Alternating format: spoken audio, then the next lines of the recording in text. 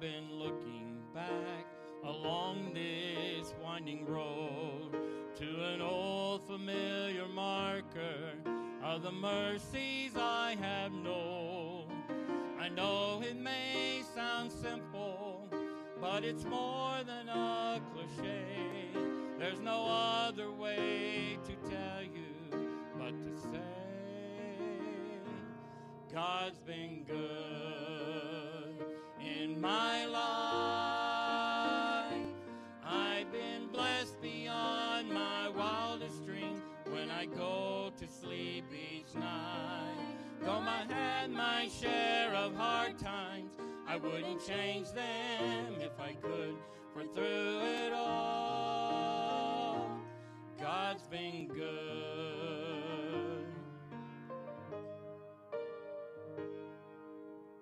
Times replay and I can see that I cried some bitter tears, but I felt His arms around me as I faced my greatest fears. I've had more gains than losses, and I've known more joy than hurt as His grace rolled down upon me undeserved.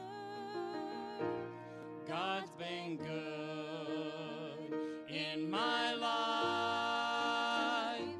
I feel blessed beyond my wildest dreams when I go to sleep each night. Though I've had my share of hard times, I wouldn't change them if I could, for through it all, God's been good.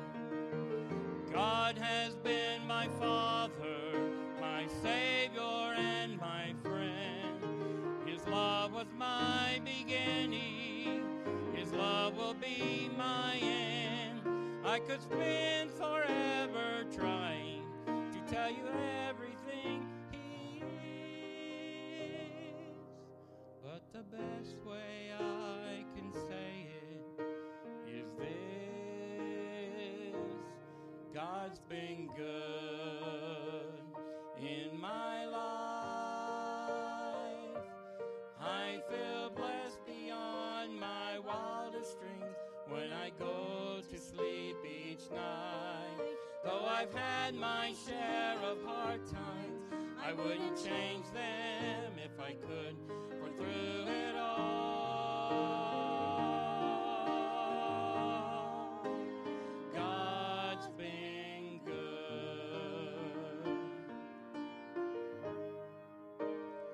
God's been good.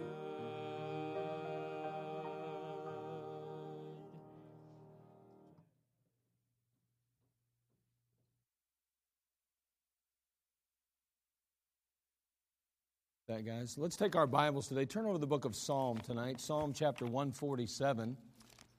Psalms chapter 147.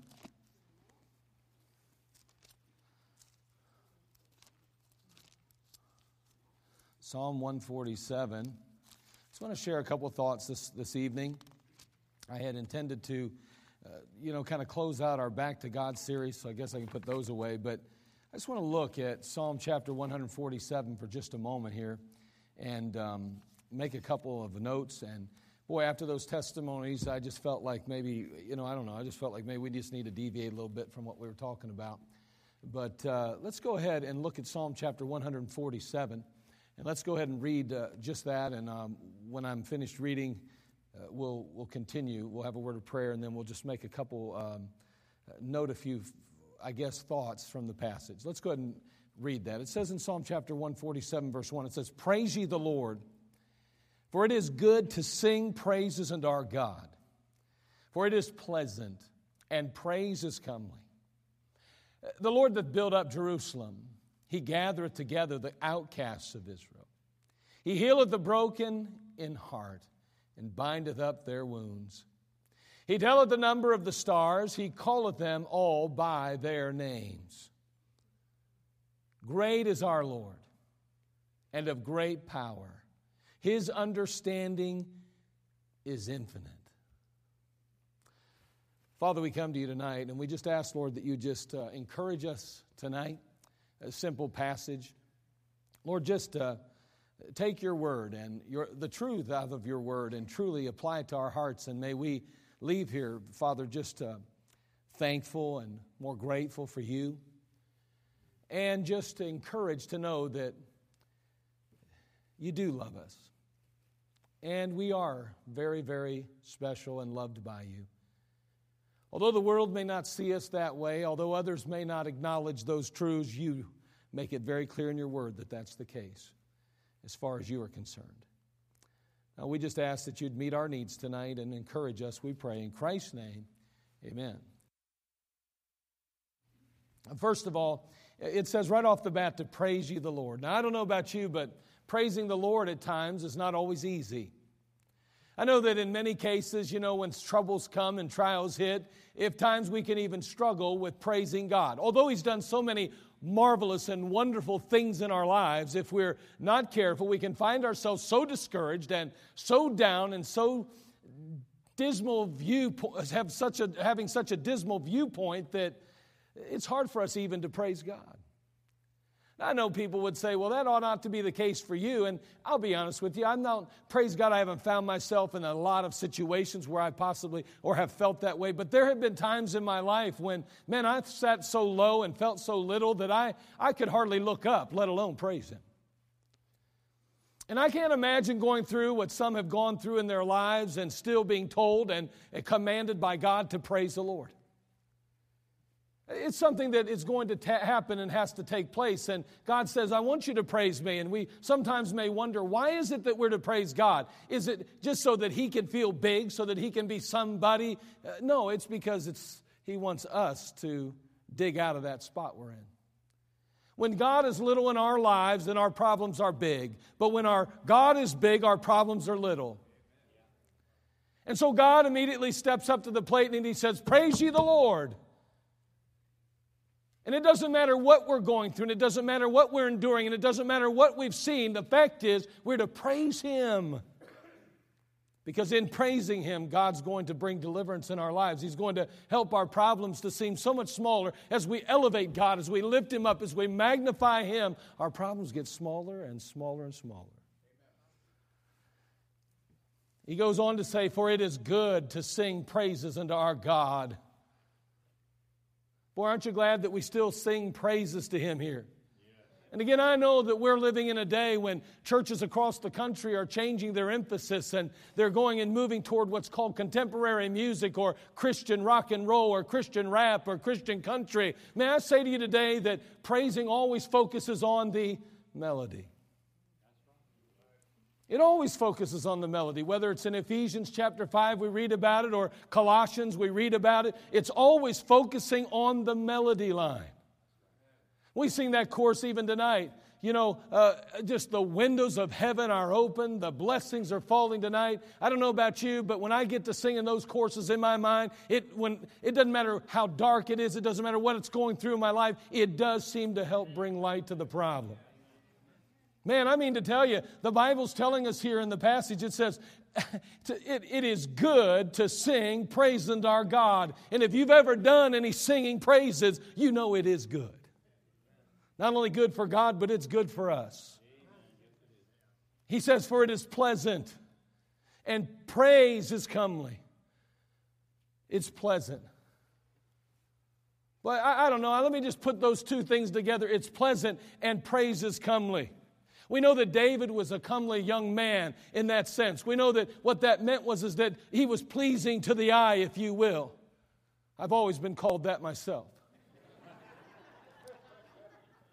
And so the fact is that he's saying that praise itself, praise in the passage is said to be pleasant and it is to be comely. What that's saying is that it looks good on you. Do you know that praise looks good on a person? Boy, if you're critical and you're cynical all the time, can I tell you that's an ugly, ugly garment you're wearing.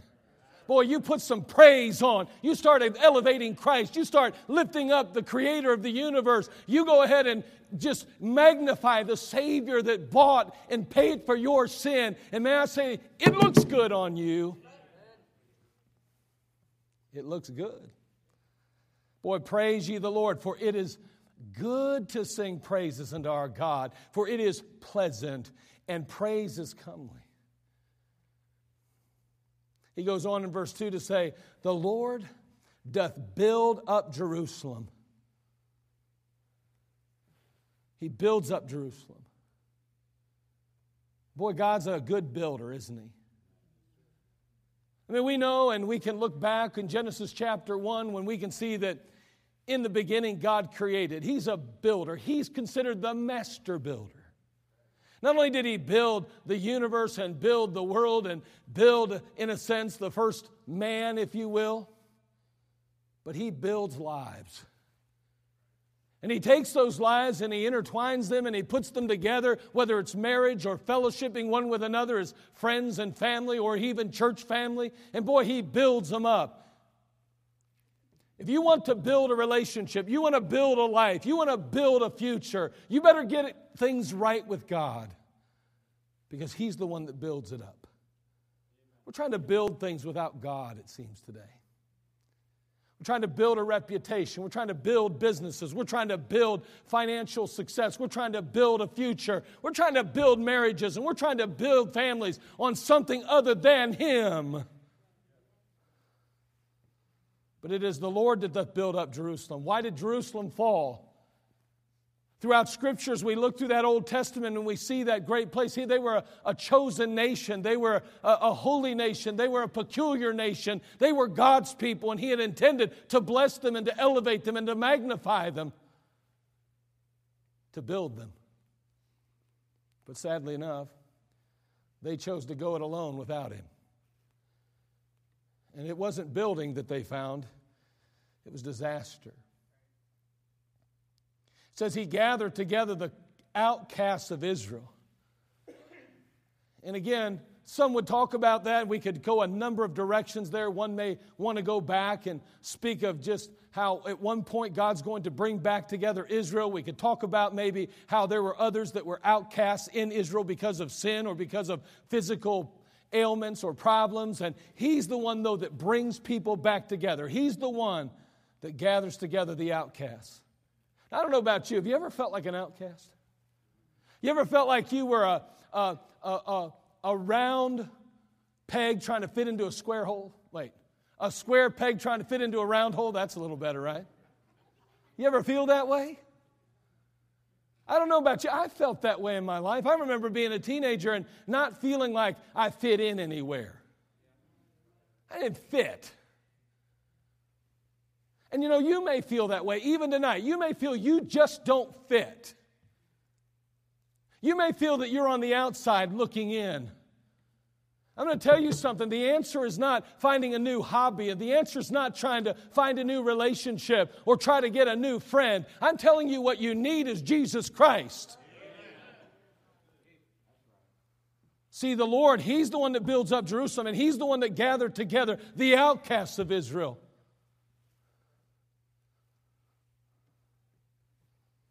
We're looking for acceptance and love and to be received by so many, but really in reality what we need is acceptance and love and to be received by Him. He said, praise ye the Lord, for it is good to sing praises unto our God. For it is pleasant and praise is comely. The Lord doth build up Jerusalem. He gathered together the outcasts of Israel. And then in verse 3, he goes on to say, He healeth the broken in heart. Wow. I mean, how many times in the Word of God, think about with me for a minute, we think about the Good Samaritan. And we've got this man that's on the side of the road now. And his wounds are opened. And he's in pain and he's suffering. He's broken. But in the end, not only will his heart be healed, but we're going to see ultimately that his wounds will be binded, brought back, cleansed, and healed. Man, I'll tell you what, each one of us have had some broken hearts. And maybe you have a broken heart right now.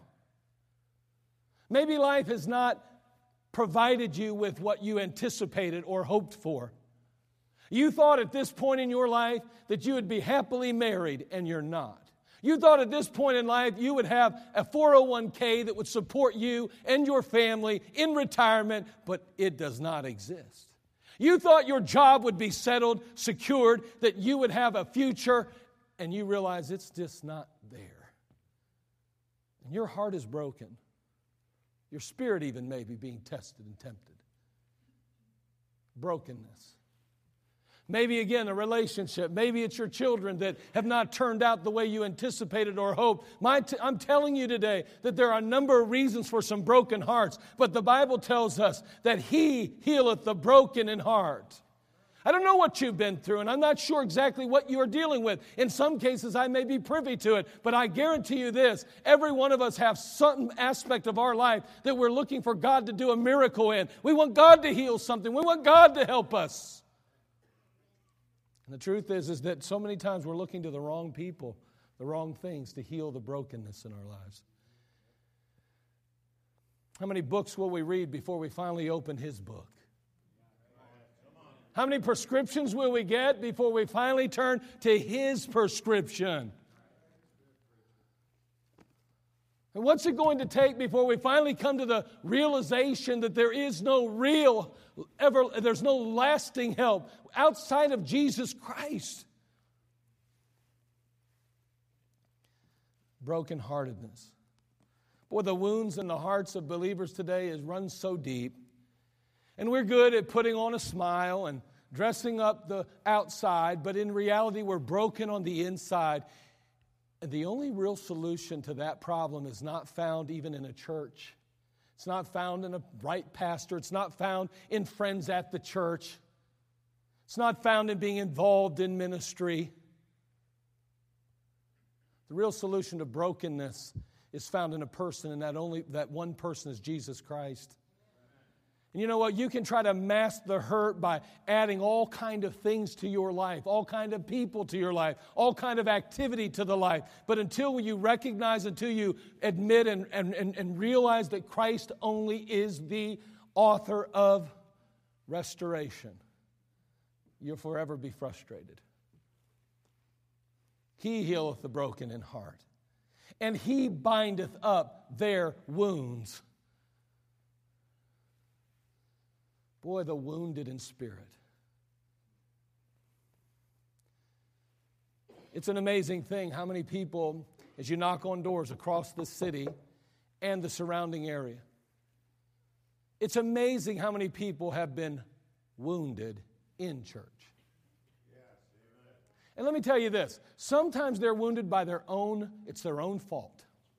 Listen, I am not one here to tell you, hey, listen, just because a church member gets bent out of shape, gets wounded or hurt is not always the pastor's fault. And it's not always a leader's fault. And it's not always somebody in the church's fault. Sometimes it's just them. And they feel hurt, and they are hurt. And I apologize for the hurt, but may I say, there is responsibility on both ends of that. I had somebody one time accuse me of hating them. Pastor, you hate my wife. And my wife says you hate her. And I said, I do. Well, how did she come to that conclusion? You didn't wave to her when you were going down the hill the other day. That's exactly what I was told. And I said, well, did it ever occur to you that I did not see her if I was headed down the hill? Well, that's beside the point. She just knows you hate her. Now listen, I don't know about you, but I can guarantee this. I did not hate this woman. She's a wonderful lady. Honestly. I'd let her watch my kids. I'd trust her with my money. She's a great lady. And I addressed a few potential issues there that I believe were, personally, I believe they were physical. So going through some physical changes. I tried to address the issue. I was told to not address it. Do not even bring it up. I will not face this problem. And I said, okay, well then I can do nothing about it. Folks, listen, sometimes there's hurt. And that person would say they were hurt in church. It's not always leadership's fault. It's not always your fault that somebody that you were close to in the church got hurt. unless you did not treat them in a Christ-like fashion, unless you didn't have the right spirit or attitude. But I'm going to tell you this, too often there are reasons for people being hurt in church, wounded in church, not being accepted, not being loved, not being included. Those are things that are unpardonable. I'm not saying that you have to invite people over to your house, everybody all the time. Now, listen, I get that. But I'm just saying it's a terrible thing when people have been hurt in church. But you want to know something? You know what the solution is for that? It's not finding a church where there are perfect people. That doesn't exist. It's certainly not a church finding a perfect pastor, because outside of me, I'm just as perfect as it gets. And that's just not perfect.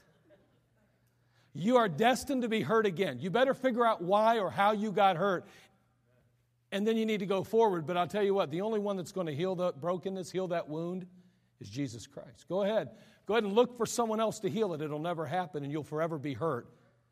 And then eventually bitterness will get root in your life, and it'll grow up in your life, and you'll walk away going, man, churches, they're a bunch of hypocrites, and God, this thing about God. If that's what God's all about, then obviously He doesn't love me like He says.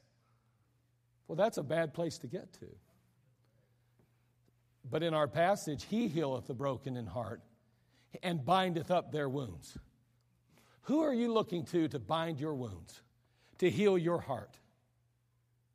The boss got upset. The boss made a bad decision. The boss even maybe let you go. And you're bitter and you're angry and you're upset and there is a wound. Okay, go ahead. Blame the boss all you want, but it's not going to fix the wound. Go ahead and try to find somebody that's not going to hurt you. But sooner or later, somebody will, because that's just life. You better get with the one who can heal it. That's Christ, and He's the only solution for your hurt, for your wound. He's the only one that will truly and can only take care of it. Praise ye the Lord, for it is good to sing praises unto our God, for it is pleasant and praise is comely. The Lord doth build up Jerusalem. He gathereth together the outcasts of Israel. He healeth the broken in heart and bindeth up their wounds.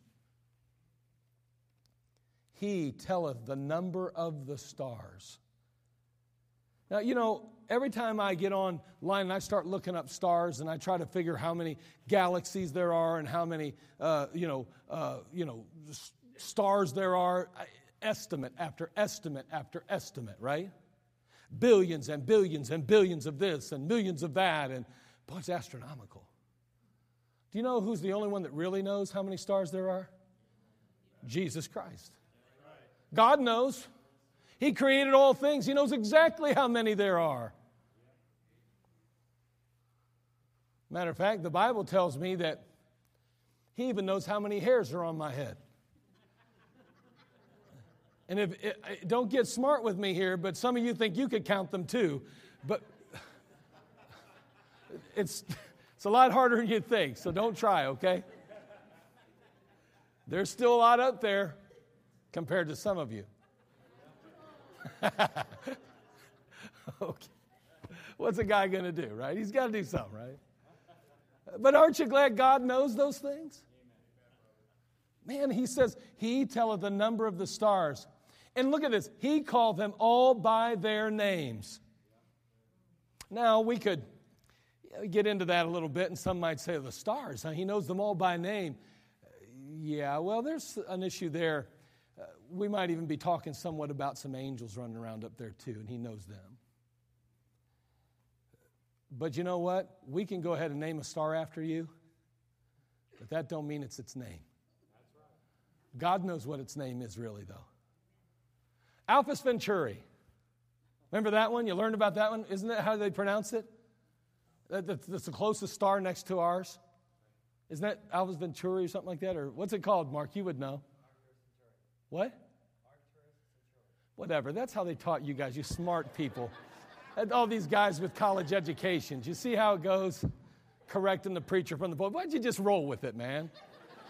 I got this Venturi thing done right, you know? Arctis Ventura then or something, Churi. I was taught about that one all my life. I grew up hearing about it, you know?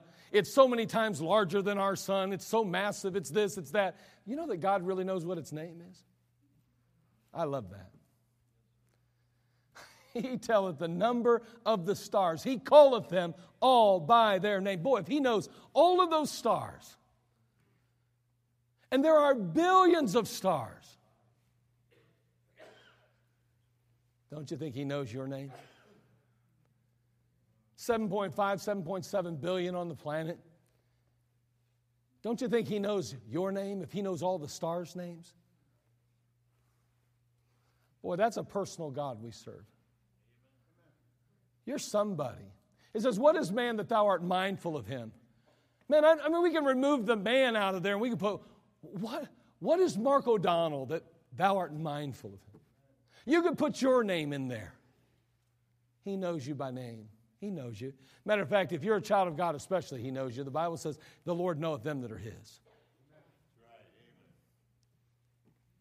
He knows you in a very special way. And we finally end up at verse 5. So, praise ye the Lord. For it is good to sing praises unto our God.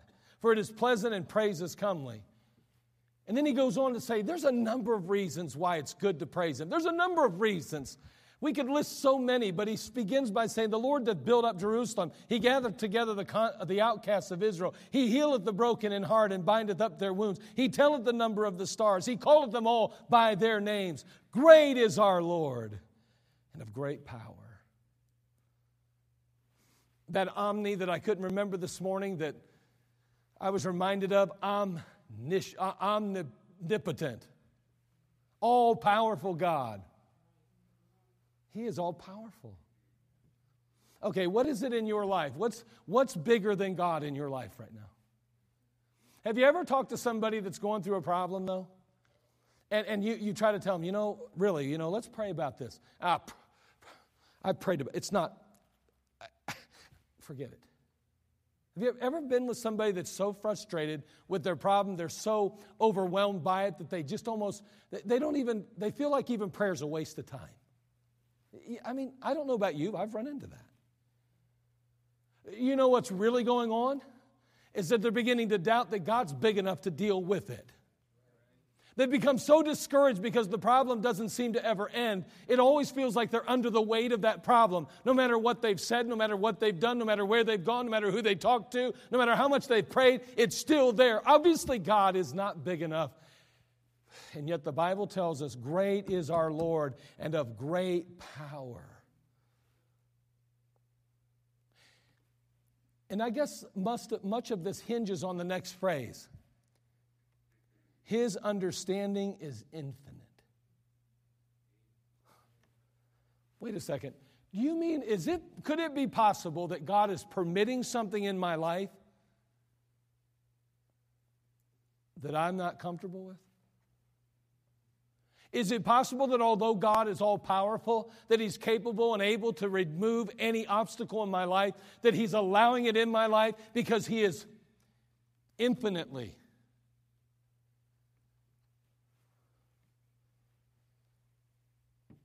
understanding?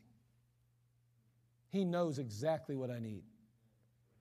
His understanding, He gets the whole thing. He understands the big picture. And although I don't particularly care for suffering, and I don't particularly care for obstacles in my life and problems to exist in my life, God may be saying, hey, guess what? This is what you need.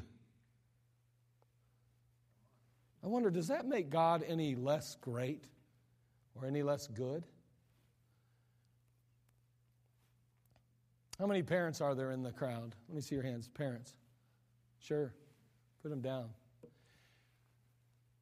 How many times have you had to withhold something from your child that they desperately wanted for their own good? Let's even go a step further. How many have had to introduce things that were rather uncomfortable and maybe even painful for their own good?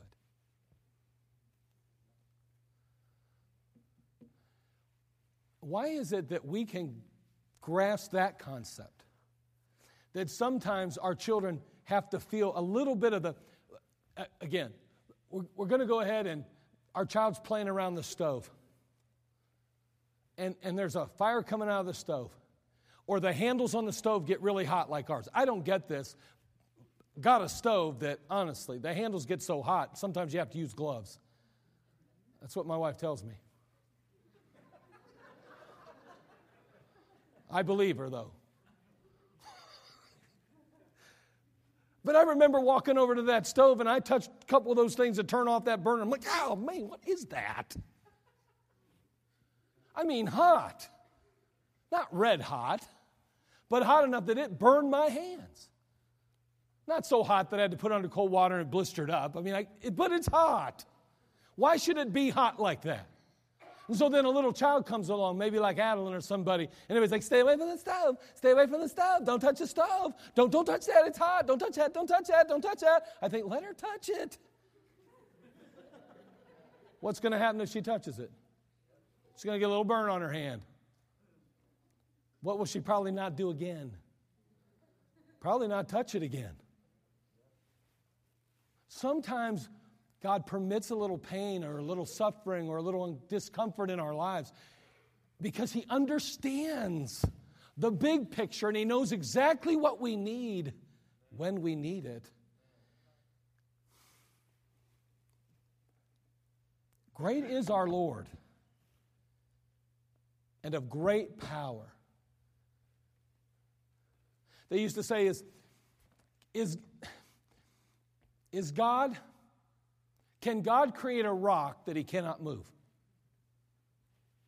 We say God cannot do the impossible. I mean, that God can do the impossible, excuse me. He can do the impossible. So we say there's nothing impossible for God. So can God create a rock then that He cannot move? That's a real philosophical question. And you say, well, no, He can't do. So God can't?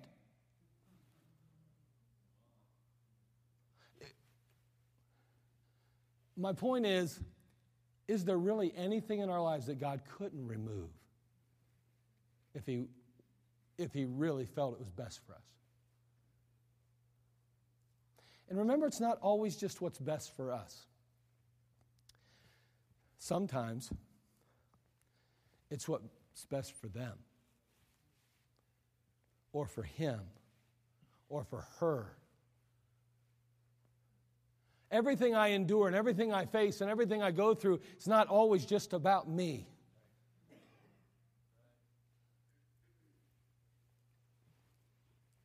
Praise ye the Lord.